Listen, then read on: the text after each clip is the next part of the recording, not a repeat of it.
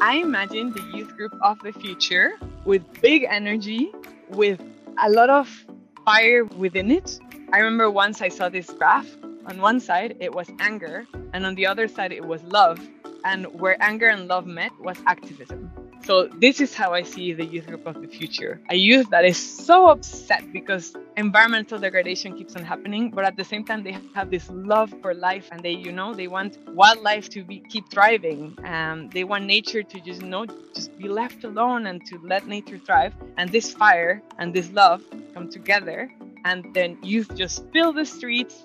Again, it happened before the pandemic, but the pandemic just really made us lose a lot of fire. So I see this fire coming back, and people again looking to youth for the answer to the triple planetary crisis that we have now.